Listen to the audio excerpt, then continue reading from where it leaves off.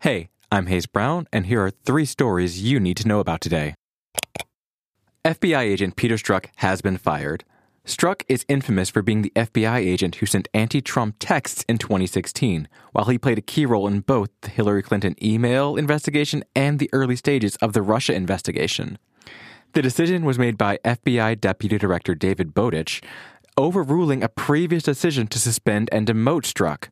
Donald Trump, who has regularly targeted Strzok in his tweet storms, quickly confirmed the firing. He also suggested that the, quote, witch hunt be ended and a new investigation into Hillary Clinton's emails be opened. Strzok's lawyer, Eitan Goldman, released a statement saying, quote, the decision to terminate was taken in response to political pressure. Actor Jack Whitehall will reportedly be playing Disney's first openly gay character in the movie adaptation of The Jungle Cruise. The only problem is he's straight.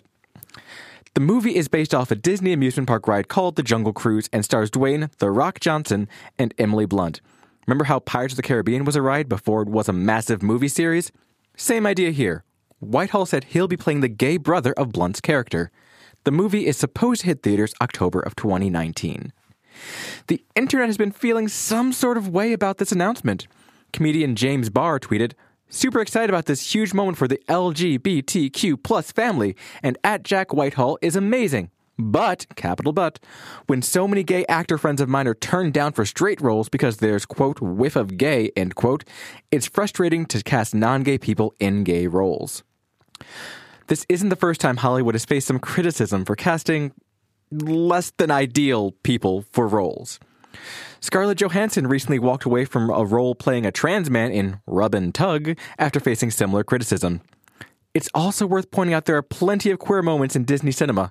Captain Li Shang from Mulan is often headcanoned as bi for his interest in Ping and Mulan. And, hello, Ursula from The Little Mermaid, gay icon.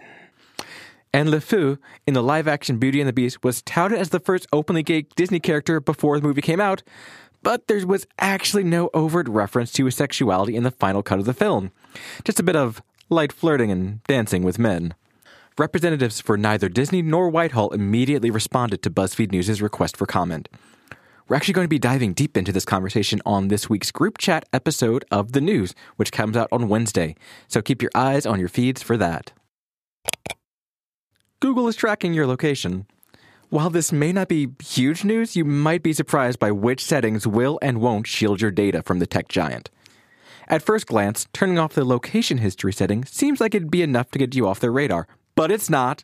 Turning this setting off only stops Google from adding your whereabouts to its timeline. You know, the creepy feature in Google Maps that tells you where you've been, when, and for how long? Yeah, that one. While getting off timeline is great and all, it doesn't stop Google from collecting data that tells it exactly where you are at all times. And this is true for all Google users, regardless of whether you're a Droid or an iOS user. The real setting to turn off any and all location tracking is called Web and App Activity. To get off the Google grid, go to the My Activity page in your Google account, find the Web and Activity setting, and click the blue toggle. Once it's gone gray, all tracking should stop. To read more about how exactly Google tracks you while location history is turned off, visit BuzzFeedNews.com. For more on the latest stories, download the BuzzFeed News app.